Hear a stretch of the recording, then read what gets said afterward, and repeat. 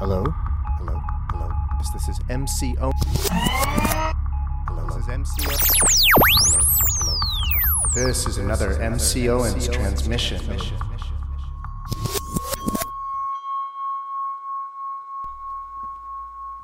And welcome back to the Lotus Underground. This is MC Owens, and today I'm beginning a new series of recordings for the Lotus Underground, and these will accompany my 10-week course in Buddhism that I offer called Turning the Dharma Wheel. This is a course I offer both privately as part of my one-on-one Dharma tutoring and as a group session, and I offer that about twice a year. The next group class will begin on Tuesday mornings, beginning March 8th, 2022, and classes will go from 9 to 10:15 a.m. You can find out more about that class at lotusunderground.com. And as part of my course, there's a suggested sutra reading for each of the 10 sessions. And since this course is just about the basics of Buddhism, I'm using only sutras from the earlier Pali Canon, as it's called. And I want to record a simple introduction to each of the texts and a recitation for anyone who's taking my course or anyone who studies with me privately, but also as a way for anyone who listens to this Lotus Underground podcast to sort of be exposed to the basic structure of the class. And so the first sutra of the course that I recommend everybody reading is the very, very first sutra, the Buddha's first teaching, which is called the Turning the Dharma Wheel Sutra. In Pali, this sutra is called the Dhammacakkappavattana Sutta. In Sanskrit, it would be the Dharmacakkappavattana Sutra. There's also a number of different Chinese and Tibetan versions of this text as well, so we actually have a lot to go on. I'm going to be reading from the Pali version of the text. And there's not much you need to know about this sutra because it's the Buddha's first teaching, but there's basically two different connected teachings, but two different ones. The sutra begins with a kind of a declaration of what is called the middle path between the two extremes of basically self-indulgence and self-mortification. So that's sort of the beginning of the sutra, is just explaining this, that Buddhism is this middle path between extreme asceticism and extreme hedonism in that case. But then the heart of this sutra is the teaching or the declaration of the Four Noble Truths. The Noble Truth of dukkha, or suffering, the origin of suffering, the cessation of suffering, and the path which leads to the cessation of suffering. So these are sort of the foundation of Buddhist teachings and certainly the foundation of the first sutra. But what's important to know about this sutra is that it's called the Turning the Dharma Wheel. And usually that idea of turning the Dharma Wheel it's kind of just understood as the beginning of Buddhism. Like when Buddhism started is when the Buddha started teaching. But that's not actually what turning the Dharma Wheel means. The basic idea is, as I read this sutra and as it is traditionally taught, the Buddha lays out the Four Noble Truths. Once again, that's this sort of truth of suffering, this truth of dukkha. And then the second Noble Truth in terms of what's causing it, tanha, craving, wanting, desiring. Third is this idea about nirodha, the cessation of suffering. And the cessation of suffering it says very explicitly that that's from the remainderless fading away of that very craving. So the third Noble Truth is about what causes the cessation of suffering. Well, the ending of craving. And then the fourth Noble Truth is the Eightfold Path. And the Eightfold Path, which I just got done doing a series on, the Eightfold Path is the way to bring about that cessation of the craving, which then leads to the cessation of the suffering. So that's an articulation of the Four Noble Truths, but what actually happens in the sutra is that the Buddha explains that, well, the way that the way that it's put in the sutra, that he didn't claim to have attained Anuttara Samyak Sambodhi, this supreme, unsurpassable state of awakening.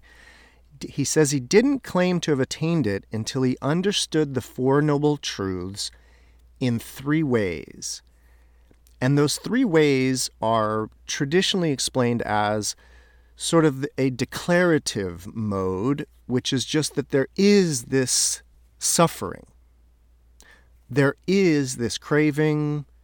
There is this cessation of suffering by ending the craving. And there is a noble eightfold path that leads to that cessation. So the first mode of understanding the Four Noble Truths is just understanding that they are ideas that exist in the world. So it's just about hearing them for the first time. The second mode that the Buddha describes is what would be called sort of the imperative mode, or just this idea that this noble truth of suffering should be understood. This noble truth of the cause of suffering should be abandoned. Craving should be abandoned. This noble truth of the cessation of suffering, it should be practiced.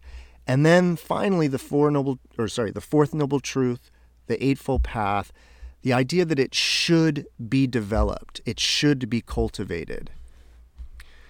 And then the third way of looking at the Four Noble Truths that's explained is in this sort of a mode of completion, or this idea that the noble truth of suffering has been understood.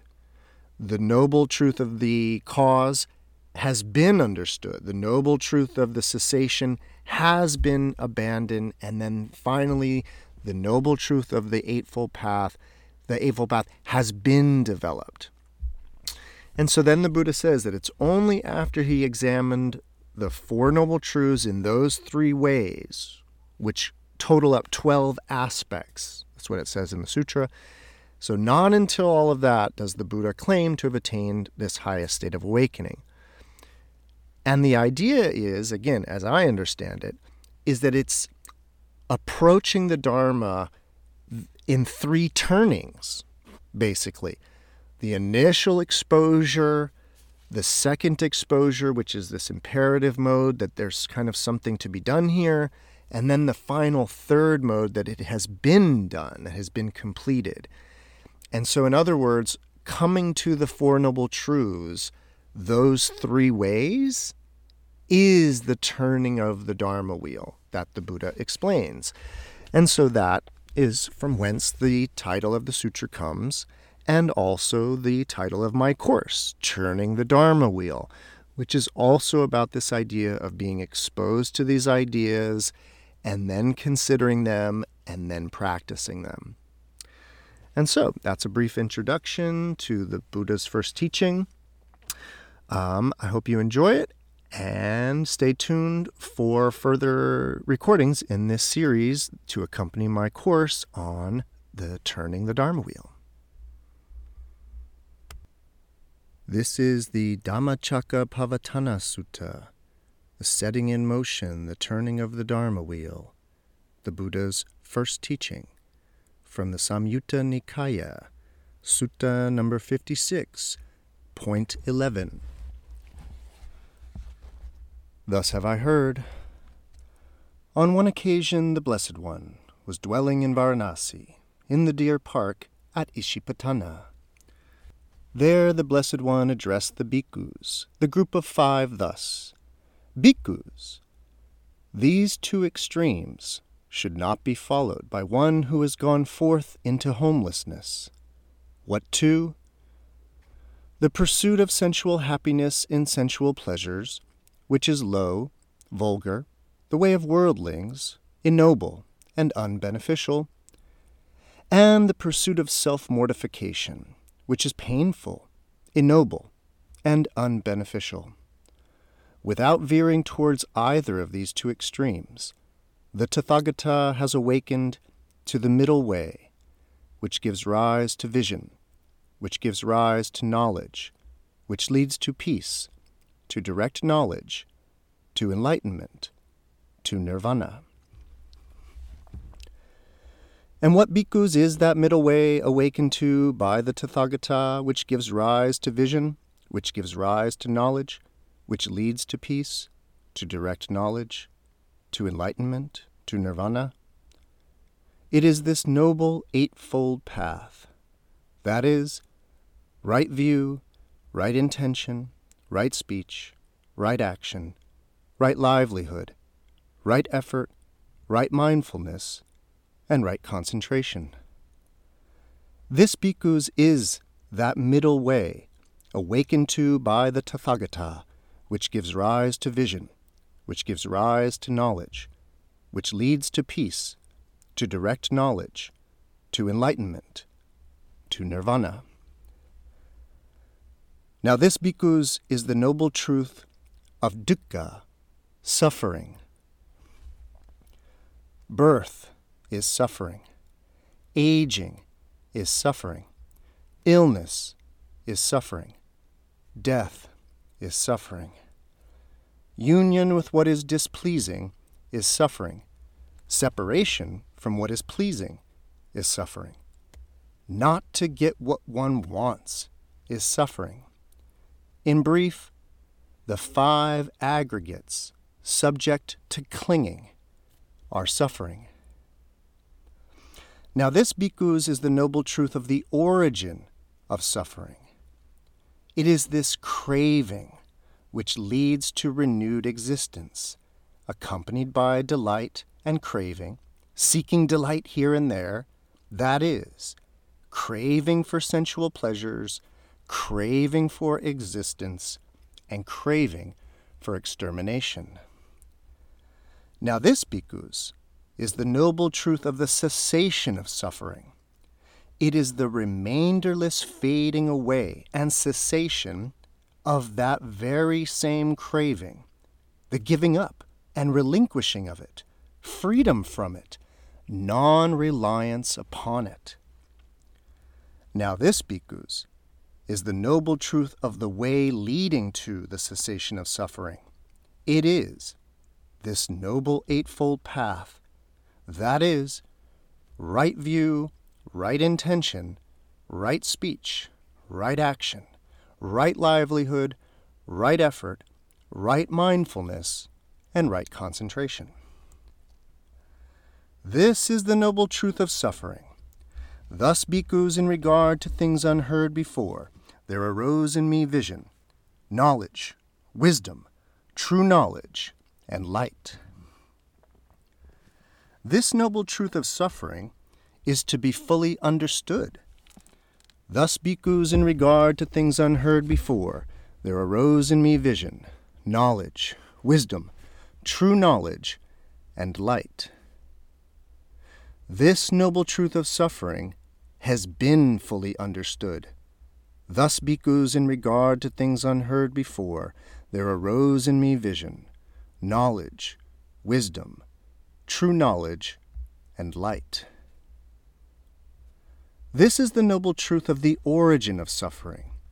Thus, bhikkhus, in regard to things unheard before, there arose in me vision, knowledge, wisdom, true knowledge, and light. This noble truth of the origin of suffering is to be abandoned. Thus, bhikkhus, in regard to things unheard before, there arose in me vision, knowledge, wisdom, true knowledge, and light. This noble truth of the origin of suffering has been abandoned. Thus, bhikkhus, in regard to things unheard before, there arose in me vision, knowledge, wisdom, true knowledge, and light. This is the noble truth of the cessation of suffering.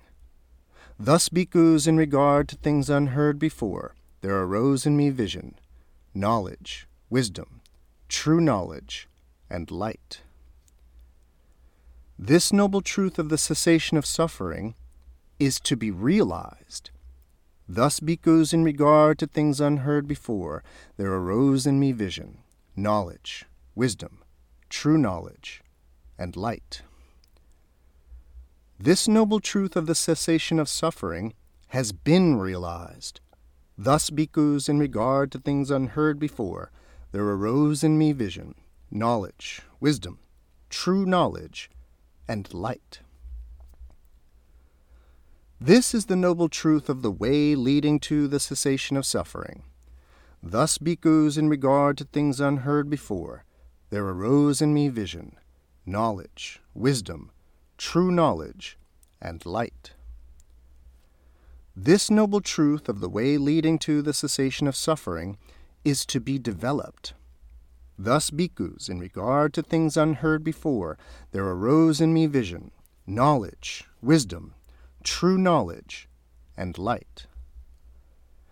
This noble truth of the way leading to the cessation of suffering has been developed. Thus, bhikkhus, in regard to things unheard before, there arose in me vision, knowledge, wisdom, true knowledge, and light. So long, bhikkhus, as my knowledge and vision of these four noble truths, as they really are in these 3 phases and 12 aspects, was not thoroughly purified in this way, I did not claim to have awakened to the unsurpassed perfect enlightenment in this world, with its devas, Mara, Brahma, in this generation with its ascetics, Brahmins, its devas and humans.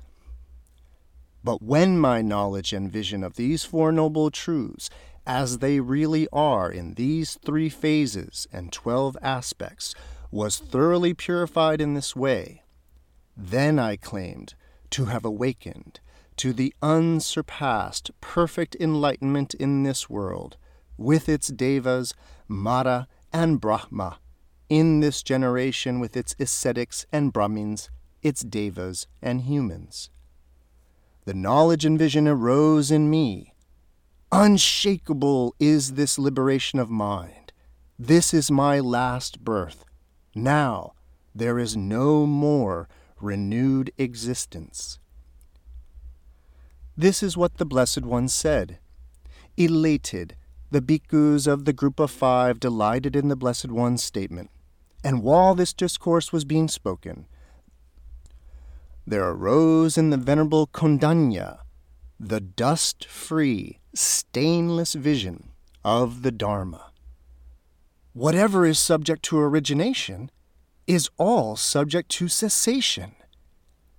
And when the Dharma wheel had been set in motion by the Blessed One, the earth-dwelling devas raised a cry, "At Varanasi, in the deer park at Ishipatana, this unsurpassed wheel of the Dharma has been set in motion by the Blessed One, which cannot be stopped by any ascetic or Brahmin or Deva or Mara or Brahma or by anyone in the world." Having heard the cry of the earth-dwelling devas, the devas of the realm of the 4 great kings raised a cry, "At Varanasi, in the deer park at Ishipatana, this unsurpassed wheel of the Dharma has been set in motion by the Blessed One, which cannot be stopped by any ascetic or Brahmin or Deva or Mara or Brahma or by anyone in the world." Having heard the cry of the devas of the realm of the 4 great kings, the Tavatimsa devas, the Yama devas, the Tushita devas, the Nirmanarati devas, and the Parinirmita Vashavati devas, the devas of Brahma's company, all raised a cry, "At Varanasi, in the deer park, at Ishipatana, this unsurpassed Dharma wheel has been set in motion by the Blessed One, which cannot be stopped by any ascetic or Brahmin, or Deva, or Mara, or Brahma, or by anyone in the world." Thus, at that moment, at that instant, at that very second, the cry spread as far as the Brahma world, and this 10,000 world system shook, quaked, and trembled, and an immeasurable, glorious radiance appeared in the world, surpassing the divine majesty of the devas. And then the Blessed One uttered this inspired utterance, "Kondanya has indeed understood. Kondanya has indeed understood." In this way, the Venerable Kondanya acquired the name Anya Kondanya, Kondanya, the one who has understood.